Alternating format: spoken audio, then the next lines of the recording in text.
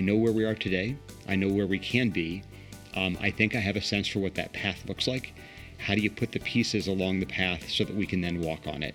And that's been a model, I think, that for many leaders in healthcare that you've utilized, and I did that at the division, and that was what inspired me to continue the work as CMO and then interim CEO as well. This is the James Cancer-Free World podcast. I'm Steve Wartenberg, and my guest is David Cohn. Dave is a gynecologic cancer surgeon, and he has a lot of titles, so here we go.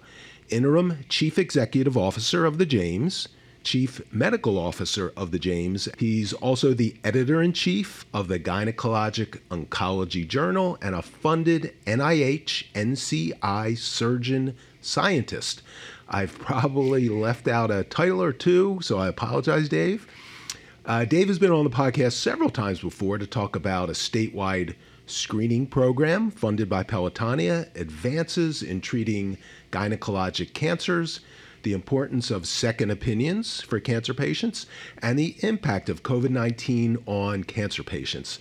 But today's episode is about Dave, since he's been named interim CEO of the James, taking over for Bill Farr, who retired a few months ago. I thought we should get to know a little bit about you, Dave.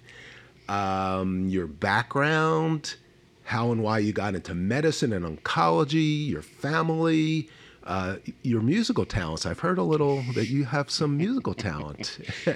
Your Pelotonia-inspired new love of cycling, and your goals as interim CEO of the James, where you plan to take the cancer program, and how, despite all your titles and the responsibilities that come with them, how your focus always remains on your patients. Welcome back to the podcast. Thanks, Steve. I appreciate being here. And me as a topic is one of my least favorites to talk about, so we'll see if we can struggle through this one together. I'm going to pull stuff out of you. Don't you worry. So let's get to know you a little bit. I don't even know where you're from. Where'd you grow up? What was your family like? What were you like as 10, 12, 14 years old? Oh, man. So I grew up in the Washington, D.C. area, was born in Northwest D.C., graduated high school in Pocono, Maryland, one of the D.C. suburbs about 45 minutes away.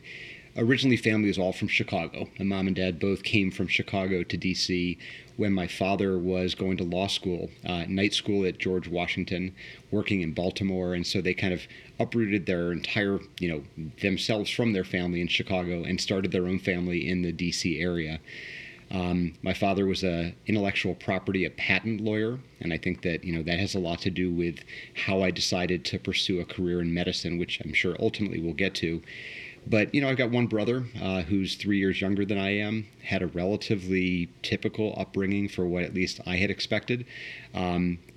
My parents were very supportive, kind of let us explore our own opportunities, and my brother and I took very different paths to get to where we ultimately landed. But I think that, to this point in time, I owe a lot to my family for providing me the support and structure to be able to kind of explore different avenues to end up figuring out what I wanted to do. What were some of these different avenues you explored? Well, I started off with my true love in high school of a lawn mowing business. Mowed the neighbors' lawns, eventually got money enough to buy a riding mower.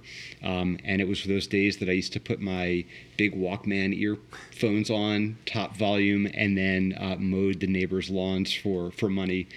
I had a variety of odd jobs. I worked in a ski shop, was really my passion during high school. A ski shop in Potomac, Maryland? There's mountains about 45 minutes away in the Poconos, and so that was my home ski area. And Camelback and Jack Frost? Those are close by. I used to ski at those mountains. Ski Liberty and Ski Round Top were my home mountains, and or hills or trash piles, or I'm not sure what they were. I remember that you could be at these ski mountains overlooking 3 Mile Island in Pennsylvania, the nuclear reactor site. And we used to really get a kick out of that. And then when the nuclear disaster occurred out there, it kind of changed the perception of where we were and what we were doing. You probably didn't want to see it anymore. Exactly. But, it was really my passion in high school was skiing. I loved to work with my hands, to work on skis. And I think at some level that certainly kind of set me up for being a surgeon in life. Did you actually make your own skis? No, but I would work on them on a regular basis. So ski rental shop, ski repair shop. And if you think about it, when you're in high school, doing the work in a ski shop upstairs where you're away from everybody, I learned a lot about life from the ski mechanics that did this professionally. They were a very interesting breed of people. And again, it kind of rounds out your life experiences when you're recognizing what it is when people have chosen this career path. And it kept me wanting more and more and more. Yeah, I hadn't thought of that in my life too. The jobs I had in high school, I was working in restaurants. The people you meet there are good and bad influences and show you what you should and shouldn't do. Absolutely. As you pursue your own career. Yeah. And you tend to remember the people who are not so good more. Right. But I would say that, you recognize that there's certain things that drive people. And every step of the way, whatever job I've had, you do pick up tidbits of information or life skills that will certainly shape you in the future. And I think that I've talked to my children about this, and any other individuals that I've been in contact with from a mentorship position, is that if you're not able to recognize the opportunities in meeting other individuals along the way, both good and bad, like you point out, I think you're really missing out on the capacity for shaping your own decisions in life for the future. Now, there wasn't a ski team at your high school, was there? There's not a ski team. So were you involved in other teams? Well, it depends upon how you classify teams. So I was not involved in sports outside of my love of skiing, but I was involved in the Glee Club. And so in middle school, I was in my first musical. And actually had the lead in a musical, and I remember that. Which musical? It was The Music Man, and you were Henry Hill. Yeah, so we won't ask you to sing. No, please don't do that, because the newspaper that highlighted the musical said, Holly Shockey did an incredible job in her role, doing the solos, and so was remarkable. And David Cohn played this role. That's it? Yeah.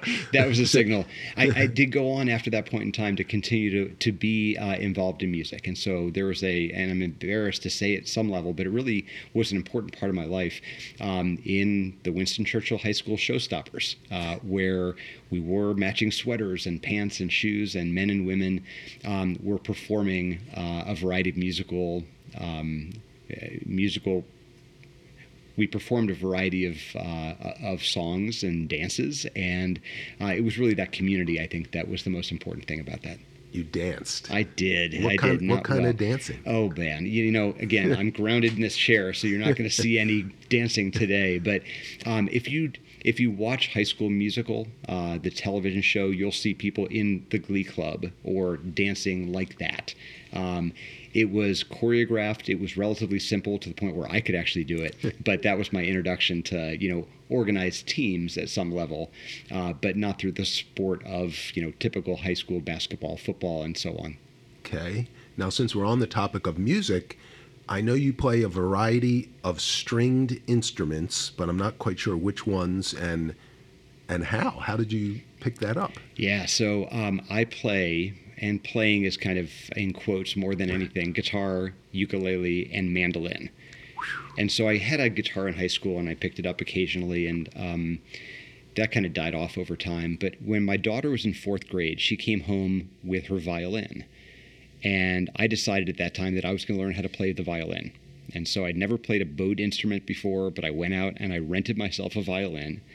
And I said to my daughter, when you come home every day from your music, class, I want you to teach me what you learned. And she was a really, really hard instructor, criticizing my bow technique, how I held the violin. And one of my neighbors came over one day and said, "What are you doing?" And I said, "I'm playing violin with my daughter." And he said, "Well, that's really silly. Don't you have a guitar?" "Well, yes, I do." And he said, the same tuning of violin is on the mandolin, G, D, A, and E. You should probably just, you're familiar with frets, you're familiar with strings and strumming. Just get yourself a mandolin and you can still play along with her. It's the same general tuning. And that's what I did. So I went out. There's no way to rent a mandolin in Columbus, Ohio. So I bought a mandolin and loved the sound of it. And so that was my beginning to re-enter into the music. Started with a mandolin, had another mandolin at that point in time. My guitar broke, got another guitar, and then found a really old, lovely ukulele. And so I'd say I picked them up maybe a couple times a week. I play my guitar and mandolin more than I do ukulele, but I try to learn a new song every week, and then I learn the same song the next week because I forgot it when I don't practice enough. Is it, at this point, something you do after a tough day or just to freshen up your mind or meditate? It's just a relaxation. Yeah, for me, it's clearly relaxation. I love the sound of music. I love the challenge of thinking about Well, you were in chords. The Sound of Music. And so in that circumstance, I pick it up whenever I don't know what leads me to do this, but I find myself just picking up the instrument after a day, late in the evening, just as a form of relaxation. I actually used to have a mandolin in my office at the hospital.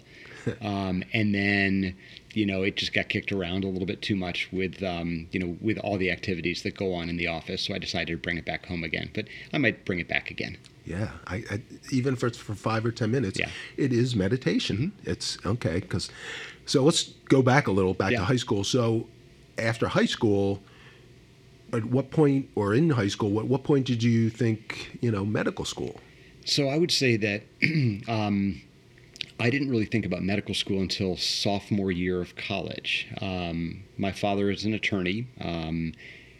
I think had an influence in me. I worked in his office and other law offices in the summer during high school when I wasn't mowing lawns or in the ski shop. And I think that I started my career in college thinking I was going to be a lawyer. And so what happened was that as I continued to work in law firms through college, I realized that I wanted a little bit more people connection, and started to get interested in the idea about medicine. So my father, as a patent attorney, worked on a lot of biomedical inventions. He was responsible for the work that was done with the original implantable defibrillator, which is the device that shocks the heart when someone goes into what's called sudden death. Brings someone back, like an external defibrillator you see, if someone has a heart attack. Correct. That can be implanted. And he did the original work on the implantable defibrillator. And I just remember him bringing home a VCR tape of the original work that was done in animals that proved this device could work. And I was fascinated. And I remember thinking about that in college, saying, well, medicine's really fascinating. You can, certainly help people. There's direct contact with individuals. And I think that was probably more influential in my decision to pursue a medical career than anything. Wow. Now, where did you go to college? I went to University of Michigan. I went to the University of Michigan. So Okay. that was I'm wearing my Ohio State logo here very proudly, but I did go to the University of Michigan. You said it. Some other people just say the School of North. So we're not from the state, so we can say it. There you go. So, I've got a lot of pride in my education from the University of Michigan and a lot of pride in my employer here at Ohio State. do they have a ski team or ski club at the University of Michigan? They do have a ski club at the University of Michigan. I did not participate in that one, though. So, do they have theater? They do have theater, and they've got one of the best programs in music and theater. Yeah, I do know that. And so I was certainly not in a position to be competitive for that. So David Cohn was in the musical. You remember that? So you retired from the theater. Exactly. Okay. It was a forced retirement, I think, more than anything. So you decided medicine. Your sophomore year, you decided medicine. Did you think, I'm going to implant devices in people like your father, or did you have a specific track you were thinking? Yeah. So this kind of brings it all back together again. So I was going to be a family practitioner at the base of a ski mountain, and I was going to ski 100 a lot and some of broken days. legs. Yeah, exactly. So I was going to take care of people, in a ski town and be able to, follow my passion of skiing. Did you have the ski town picked out somewhere in Colorado? Well, I actually took a year off between undergrad and medical school. So once I decided to go to medical school, I actually got in and deferred. I wanted to make some money and kind of see the world. And I was planning on going to Aspen. And so that was going to be my place. It turned out that the guy that I was going to go to Aspen with, his car broke down like the week before we were going. And then another friend was going to Jackson, Wyoming. And I said, hey, do you want to take me to Jackson, Wyoming? And I'll do that for a year. And that's where I ended up. And you worked there? I did. I worked there. So you were a ski bum. Not a bum, but a ski worker. Well, I would say I worked in Jackson, Wyoming. And kind of this is where it gets interesting. And it was really, I think, a very important year for shaping me and my career and my drive. And I've told this story on other forums as well. I actually got fired from 3 jobs in 6 weeks in Jackson, Wyoming. I got fired from a job working construction for asking too many questions. I got fired from a job in a ski shop because the manager asked me to do something that I knew would destroy a pair of skis, and he said, please do it anyway, and it destroyed the ski, and I got fired for that. And then I got fired my first day of working in being a busboy and waiter because of, I brought up something that I didn't think was appropriate happening in the restaurant, and the owner/chef said, you're out. So those three things I think were really influential in teaching me about resiliency, kind of getting back up after what could have been disasters, and keeping on the path for kind of following, my dream of being out there for a year. It did get worse after that because on the first day of ski season, I actually had a major ski injury and got taken down the mountain and only skied half a run in my entire year off of being a ski bum. So your very first run, you did what? What happened? What was the injury? I fractured my spine. So, oh, my goodness. Yeah. And so ended up going home for the rest of the ski season, coming back for the summer before I started medical school that next August. But again, it was that time where you say it did not end the way that I'd hoped it would have ended. But I learned so much about myself and resiliency and drive, and I think that really shaped some of what I do today. Well, another thing that from listening to you that I think you learned is some of those lessons could be, I'm going to just always do what my boss says, even if I think he's wrong or it's unethical. But you went the other way and said, I'm going to always, or at least in these cases, and I'm guessing still, you say, I'm going to do what's right. I don't care what the consequences are. Yeah. In the example in the ski shop, when the manager said, please do this, and, I just said to him, I'm happy to do this, and it's going to destroy this pair of whatever it was, $500 skis at that point in time. He and I differed in our opinions, and he said, please do this, and I did, and suffered the consequences. I thought that was an interesting style of leadership that he demonstrated. Yeah. We can argue about that one, but again, I think that it does demonstrate that, with a conversation, if you don't agree with something, there's nothing unethical, there's nothing that was going to harm anybody by doing this. But I just thought that we were going to, end up ruining a pair of skis, and that's what happened.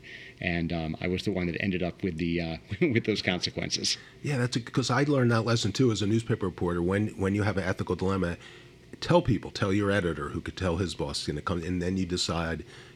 Everyone knows, and you make the correct decision. Yeah. And at least you tried to do that, but he didn't listen. And that's true in healthcare as well. I think about the decisions that we make as physicians or anybody that's, a clinician in healthcare, is that you make thousands of decisions a day. They're not always totally easy. They're not always a clear path, but there's got to be a discussion. Life and death. And the consequences are certainly more than a pair of skis. You've got to have that conversation about, what are the implications of the decision so that you can be informed, and then you can ultimately do whatever you believe as a team or as an individual that you think is right, as long as you're weighing all those consequences in the context of the information you have at that time. So you learn the importance of transparency in a ski shop in Jackson, Wyoming. There you go. That's exactly right. There you go. Okay. Where did you go to medical school after your year of almost being a skier? Yeah, being a half-a-run skier. So I went I hope to Georgetown. It was a double black diamond slope. It was. It was right in Jackson Bowl. For those that have been there, it was steep. It was silly. Moguls. It was everything that that you'd expect to lead to a major ski injury, and I did that. And it wasn't my first day of skiing out there. We were skiing in Idaho before the mountain opened up, and so it was just being at the wrong place at the wrong time. But I ended up going to Georgetown Medical School back in D.C. again, which was great to be close to my family for purposes of a home cooked meal and some access to laundry that I wouldn't otherwise have. But it was a great education, and I think Georgetown was fabulous because there was a lot of independence that was provided as a medical student. Kind of let you again explore your boundaries and really allowed you to be in a position of trying to figure out what you want to do for the rest of one's career. Now, I know from talking to others that in medical school you do all these different rotations. They expose you a little bit for a couple weeks or a month at a time to all these different types of medicine. What were the ones that you were drawn to? Yeah. I was the type of person where everything interests me. I have a level of curiosity. Okay, this is something that's defined my entire career.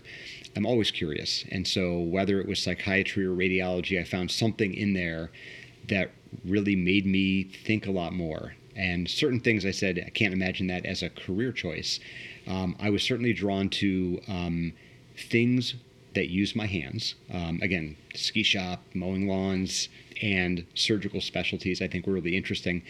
As I said, I wanted to be a family practitioner because it allowed me in my mind to do everything in medicine. So my curiosity could be expanded by, someone walks in with a physical injury, a behavioral health challenge, cough and cold, needs a referral to a specialist for a heart problem.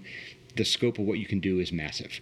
But that also is when I began realizing that for myself, I was someone who didn't think that I was smart enough to know everything about everything. And so I began recognizing that that's too big for me. I wanted to be more contained. I wanted to be a little bit deeper in knowledge than expansive in what I could know. Oh, that's interesting. You decided to focus on one thing because you didn't think you could learn everything, and there seems to be a lot to learn if you want to learn everything about medicine. That's exactly, it's a pretty big book, that's for sure. And they keep adding lots of chapters. Yeah, that's true. And again, there are incredible family practitioners out there that know an unbelievable amount, and that is just not the way that I feel most comfortable. And so I decided to pursue a career in OBGYN, obstetrics and gynecology. A lot of it was because of mentors that I had met, people who were modeling great behavior, taking care of women at a very unique time in their lives, whether it's pregnancy, whether it's cancer related, whether it is, menopausal health. And I just found people in that specialty that I really identified with. And that was the career choice where I said I can still do some primary care, I can still do surgery. That scope and breadth is still there, but it certainly is a lot deeper in knowledge than it would be just in family practice. Yeah, you brought up the word mentors, and that seems to me that's so important in this profession, and that I've heard that from others that early on in medical school, they either had in a rotation someone who they didn't like, so they shied away from that specialty, or they had someone they really liked and they went into that specialty. So how important are mentors, and what did you learn from your OBGYN mentors at Georgetown that you liked and made you want to do what they did? Yeah. And so you're picking up on a very important point, is that our careers are shaped, whether it's in medicine or whatever we do, by people you meet along the way. We talked about in a ski shop, you might find that there's people that, behaviors you want to model or others that you don't want to model. So you begin shaping your own life and career at that point in time. And I think it's true in healthcare and medicine as well. So I found people that are, committed to their profession, that are doing this for the right reason. Their interpersonal relationships were really something that I identified with. They all got along reasonably well. The life of an obstetrics and gynecology resident is very hard. You're spending a lot of time in the hospital, but they did it in a way that just seemed to be, they found joy in what they did. And I can't think of anything that was more truthful than that when I actually did the residency myself. Found joy in what I did, loved the people that I worked with, despite the fact that I was working 100 hours per week in the hospital at that point in time, fully committing myself to a career in OBGYN. So it was those types of mentors, and then they had fun outside of work as well. I think that was really important to me. Not that much after those amount of hours per week. But I think the other thing is that it wasn't just the people, it's also the patients. And this was when, again, I began shaping my ideas about how patient-centered care is just critically important, is that the patients were always at the center of what obstetrics and gynecology providers did. It's just as critically important. And so you might say that's always the case, but I think that, again, it's this unique opportunity to be in the lives of a patient at a very specific time that ensures that they are always at the center of the decisions that you make. Well, different hospitals, whether they be cancer hospitals or other hospitals, have different cultures, and that aspect of patient care and having that as such an important part of your culture is strong here, and may not, and others it's not as strong. So you grew up medically in your medical training in a culture that put patients first, and that stayed with you. I don't think I realized it at the time, but reflecting back upon it, I think that's one of those things that drew me to the specialty. And as you mentioned, the James has a very strong culture that's based on, a nursing model that's called relationship-based care that does put the patient at the very center of what we do. And then the layers that kind of fall from there are, taking care of the patient, taking care of each other in our team model, taking care of ourselves, making sure that professionally and personally we are satisfied and being the best people we can be, and then taking care of our community. And so as you kind of peel back those layers, the patient's always at the center of what we do. And I think that really does help to define the culture of the James and many other high-performing hospitals.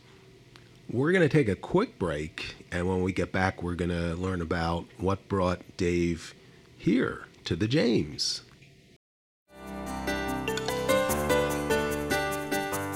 In today's world, misinformation abounds, but at the Ohio State Health and Discovery website, we're addressing today's most relevant health, wellness, science, and research topics, all from the Ohio State experts you can trust.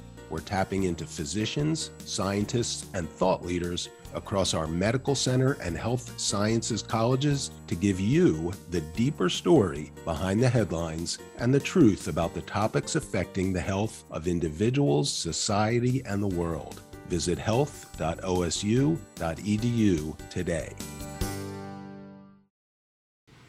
We're back with Dave Cohn, the interim chief executive officer of the James, and we're going through your career, and we're up to medical school, and that you've decided that OBGYN is the direction you want to go. So what's next after Georgetown Medical School? Yeah, so after Georgetown Medical School, it was residency at University of Washington in Seattle. Loved the Pacific Northwest, and they had a high-risk obstetrical group that I was really interested in. So at that point in time, I wanted to be an obstetrician. I wanted to think about how to eliminate premature labor, thinking about how infection contributes to labor. And then I think one of those crucible moments occurred where my career changed very abruptly, and that was when my father was diagnosed with a recurrence of his blood cancer called multiple myeloma, and then ended up dying my intern year, the first year of my residency. And I began realizing through that process that I wanted to be in a specialty within OBGYN for the same reason that I wanted to be an OBGYN rather than family medicine. I wanted to kind of focus on something, think about the depth of that, and began really identifying with oncology patients through my father's experience. And that's, truly what I attribute my career to at this point in time, as being a gynecologic oncologist, and began pursuing a career in that direction through my residency that led to the fellowship in gynecologic oncology. Now, I'm sorry about your dad, and you're across the country. Are you able to come home and be there a little bit, or? It was hard. So again, in residency, you're working those, very long hours. And my program was able to accommodate to a certain extent. My father was getting a bone marrow transplant at the University of Arkansas in Little Rock, where they had a center of excellence in myeloma treatment. And so he chose to go from DC to Little Rock for his treatment, and then died as complications related to his heart during the preparation for the transplant. So I was able to be there for a couple weeks during that time, when he was quite ill in the ICU, and then ultimately when he died, and then spent some time with my family as well. But it was, hard to be away. Yeah.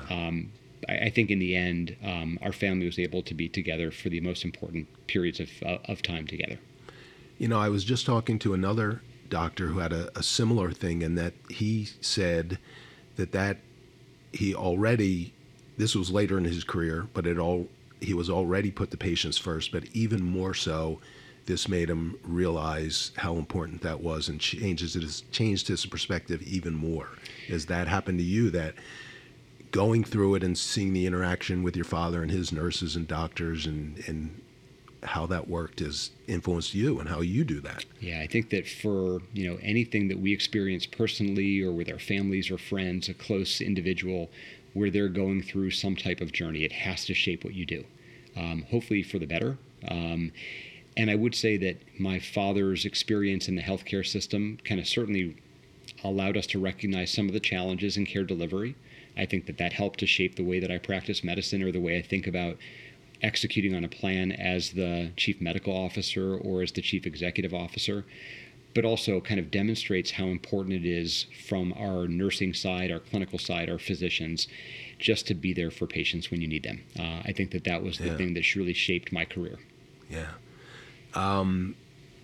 We got off track a little, but that was important. But so you decided that the oncology side of OBGYN is where you wanted to go. How do you then do that? What does that mean? You say, okay, I want to specialize in the oncology side of that, what do you then do? You can't just, do it. Well, it's, like anything in training, when you begin recognizing this is a career path that you're interested in, it is what can you do to organize your life and time to make sure that you're able to get into a program to train you as an oncologist. And so that was the beginning of my interest in research. I wanted to create a cancer-free world. And, here we are at the James where that's something that's so critically important. So beginning to create the knowledge that would contribute to that path towards a cancer-free world, being involved in research, making connections with mentors across the country, and then ultimately figuring out where I would identify with most strongly for a fellowship training program as well. And it's funny is that when I look at my career here, one of the most important mentors that I had was a surgeon at University of Minnesota, a gynecologic oncologist whose name is Jeff Fowler, who ultimately was here at Ohio State, and that's the reason why I came here, because when I was a resident, I sought out Jeff's counsel because he was doing innovative surgical research at University of Minnesota when he was there. Spent a month with him when I was a resident. And then ultimately he came here to run the division, and that's how after my fellowship I ended up coming here, because at every meeting, every chance that I would see Dr. Fowler, I'd kind of pull on his pants leg and say, hey, you got to hire me. Hey, you got to hire me. And I think I wore him down enough that finally he said, fine, come to Ohio State and just stop bothering me. And in 2001, that's how I ended up here. Well, I don't think he said stop bothering me. I think he did. But he continued as a mentor. He did, and probably one of the most important mentors in my career. But maybe ask fewer questions. Remember, I got fired from my construction job for asking too many questions. Yeah, Same exact thing. You learned the right amount of questions. It's a pattern I've got. So what year did you come here? 2001. So first job out of my fellowship training, and what, only job. What job was that in 2001? So in academic medicine, you're hired in as an assistant professor. There's a relatively strict hierarchy in medical of assistant, associate, and full professor. And so I was hired to the Division of Gynecologic Oncology to be a faculty member as an assistant professor. Chose to be on the tenure track, which is the research track. Started up a laboratory, did some science, got funded from a variety of groups to do that science as well, and just continued on the path to where we are today. Now, this could be a whole podcast on your science and your research, but if you could sum up in a minute or two the tract of your research, what was the overall sort of area that you researched and still research? And still do. And so at the beginning, it was thinking about therapeutics or treatments for the treatment and prevention of ovarian cancer. I was interested in the drivers of cancer growth through blood vessel proliferation, and so we developed actually a preventative vaccine theoretically against the development of ovarian cancer. That was kind of the first iteration. And what I realized is that, I am not able to be a scientist at the level to compete with some of the best in the country, and realized that the way that I could leverage my scientific interests and knowledge is with collaborations. Yes. So very quickly pivoted from saying, I'm not made to have a lab of my own. I'm not a principal investigator competing for grants, but I would love to help to inform the translational aspects of science. Where is it that someone in the laboratory can actually get the information from the clinical side that I know and find that translation, the bench to bedside applications of that knowledge? But that collaboration is key, because if you just do something in the lab on its own and you don't work with a physician seeing patients, the connection will never happen. That definitely is how to make the science as rich as possible, is to make sure that there's that clinical application. We talk about the bench to bedside to bench again. Things that are developed in the laboratory have to have clinical applications, and that knowledge that you gain from the clinical applications feed back up into the bench to refine that science further. Okay, so you're here, associate professor, trying to get tenure and doing some research, figuring out what you can and can't do, and figuring out who to collaborate with. So who did you collaborate and who became your mentors here, other perhaps Jeff Fowler and others? Yeah, so when I started here, there wasn't a whole lot of basic science research in the gynecologic area that was done. And so one of the things that I was charged with is, let's think about how to develop a scientific program. So I worked with a PhD. His name is Pravin Kamaya in our department, and that was the vaccine scientist. He still is here, still doing very important vaccine preventative research as well in a variety of cancers. And then ultimately, I think that the career-defining moment was actually when Paul Goodfellow, a PhD scientist in endometrial cancer biology, ended up coming here to Ohio State. Interestingly, in Washington University, where I did my fellowship in St. Louis, I worked in Paul's lab in 1998. And so Paul ultimately came to Ohio State and then really escalated our program, set up his laboratory, was very heavily funded, was very instrumental in training our next generation of fellows as well, our trainees, in their scientific pursuits as well. So I think that that was one of those really important mentors in my life from a science standpoint that led me to where I am. Did you recruit him to come here? I would say that it was a mutual decision. He had an interest in exploring other options, and we certainly had a need for somebody to round out our science program. He fit really well as well, because one of the really important hallmarks of OSU's cancer program in the CCC and research, the Comprehensive Cancer Center in the research program, was Dr. Albert de la Chapelle. Dr. Right. de la Chapelle, who passed last year, was instrumental in looking at some of the hereditary components in colorectal cancer syndrome called Lynch syndrome. And so in uterine cancer or endometrial cancer in our space, Paul Goodfellow was one of those individuals that really thought about the biology of Lynch syndrome. And so it was a perfect match for him to come here and round out the program. That, if I know my history right, and in talking to Clara Bloomfield and Mike Caligieri, that period, the first 5, 6, 7, 8 years of the 2000, was the tremendous growth spurt of the James and the Comprehensive Cancer Center, that they, first Clara and then Mike, were determined to just build this place.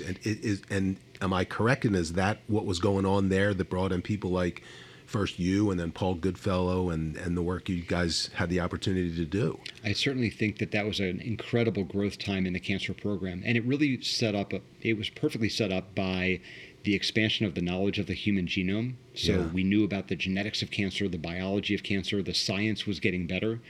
And so I think that across the country, the knowledge about cancer biology had really escalated.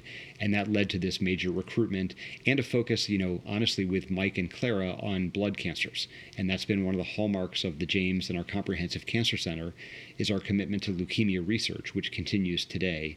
And I think that brought in a lot of scientists. And then Albert de la Chapelle on his genetic side was really key in kind of some of the solid tumor biology and research that was done as well. Okay. So Paul Goodfellow came here and joined you in some research. And then what was next for you? Well, then I think that our division of gynecologic oncology just grew. We had PhD scientists. We had a number of faculty. We tripled the size of our faculty. Became more integrated across the cancer program with our, clinical care delivery model with our advanced practice providers and nursing staff. And then I found myself really drawn to building things, building a larger division, building a fellowship program within our division. And I think ultimately that led to the opportunity that I found myself in as being recruited to be the chief medical officer of the hospital. But first you were the division chief of gynecologic cancer. Division chief of the gynecologic oncology group here, the clinical team. Well, this is what I'm always curious about. What drives doctors to, you were already busy. You had clinic, you had surgery, you had research, you had collaboration. What makes you and others here and elsewhere say, I want to take it to the next level. I want to lead a division. I want to build something more. Where does that come from?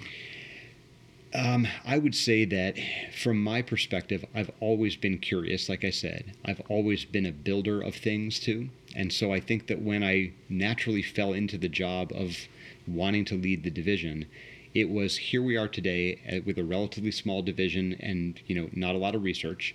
We had incredible mentors and my predecessors of Larry Copeland and Jeff Fowler in our division. We had recruited more people there, and we had a critical mass where all of a sudden we found ourselves where we were on a precipice of being one of the best programs in the country. Pieces and parts were there. It needed some organization. It needed the opportunity and the resources to grow. And I think that that was really inspiring for me, is to say, I know where we are today. I know where we can be. I think I have a sense for what that path looks like. How do you put the pieces along the path so that we can then walk on it?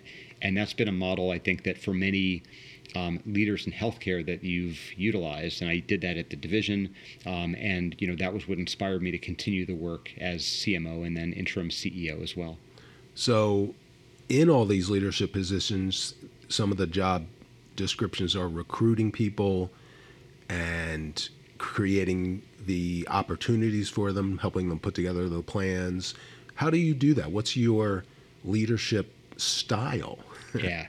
If I had to put a name on leadership style, it's that of servant leadership, which to me means being in a position where you sometimes have to recognize that your personal pursuits are less important than that of the group. So modeling behaviors we talked about already, making sure that we're in a position that if I can invest in others and invest in a program, then everybody will be better for it. So I get a lot of satisfaction of seeing our faculty as a whole that are being recognized for the work they do nationally, internationally, that we're being recognized for delivering high quality, whether it's related to being one of the highest accruers to clinical trials across the country, or having some of the best trained fellows or training programs in our fellowship as well. So all those things to me provide personal satisfaction, more so than my own personal, my personal achievements.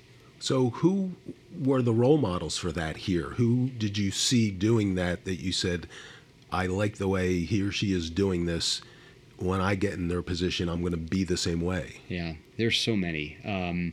This place is really, the James and the Comprehensive Cancer Center, I think, is really remarkable in their servant leadership. You mentioned Mike Caligiuri and Clara Bloomfield, two people that were very important in my life, as I watched their leadership style. I talked about Jeff Fowler and Larry Copeland in my division. Larry talks about fairness and accountability as kind of being his core model. And I think those things have resonated with me as well. As you want to make sure that people are being held to the standards that they're expected, but also to be done in a way which is fair as well. And so I think Jeff is the classic servant leader, modeled the right behaviors at the right times, looked at the opportunities for growth as well, recognized what needed to happen, recruited the right people. And so using those as models, I think, are really critically important for success. I've noticed over the years in the many bosses I've had, a lot of people aren't like that, and they can't let go and work to make the people beneath them, give them what they need and the recognition, and let them succeed. Their own ego prevents that. So those are good lessons that you learned. Well, I think in academic medicine in particular, again, kind of getting back to patients at the center. We're all trying to pursue the same thing of creating a cancer-free world. And if your own personal ego and agenda is what you lead with, it's really hard to get to that place. So I think that in healthcare, it might be a little bit easier to actually have individuals that are focused on the right style of leadership. And those that aren't doing that, it's going to be harder to kind of reach that pursuit of a leadership position. Well, good. That leads me into my next question of leadership. You follow in some pretty impressive people's footsteps. Let me see if I get the order right. Dave Schuler was the first CEO of the James, followed by Mike Caligiuri and Bill Farr, and now you. And I've had a chance to talk to all three, and the podcast I did with Bill Farr when he retired, it was called The Patient Always Comes First. And he says that's the lessons he learned from Dr. James before there even was a James. And that seems to be the thread that runs through all of you and the whole culture at the hospital. So talk about that and how you learned that and how you make that continue to be such a strong culture. Yeah, again, thank you for recognizing the leadership of the James. I think it was just when you see who has been the CEO, and again, there's cancer center directors as well, Clara Bloomfield being one of them, David Cohn before her, are individuals that help to lead the research side too. But they all kind of are aligned in the same way, as you mentioned, patient-centered, pursuing a cancer-free world. How do you learn that? I think that you step foot in the James and you recognize that there's a palpable culture which exists. It didn't always exist. It was created. But it takes constant attention. And it's not the CEO that makes that happen, but it's the entire team.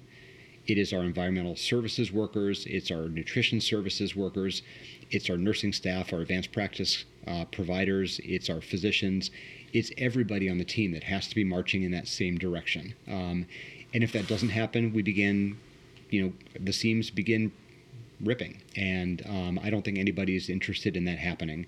So we talked about relationship-based care being at the core of it, and our nursing colleagues, I think, have been critically important in making sure that that's what drives us every day in what we do.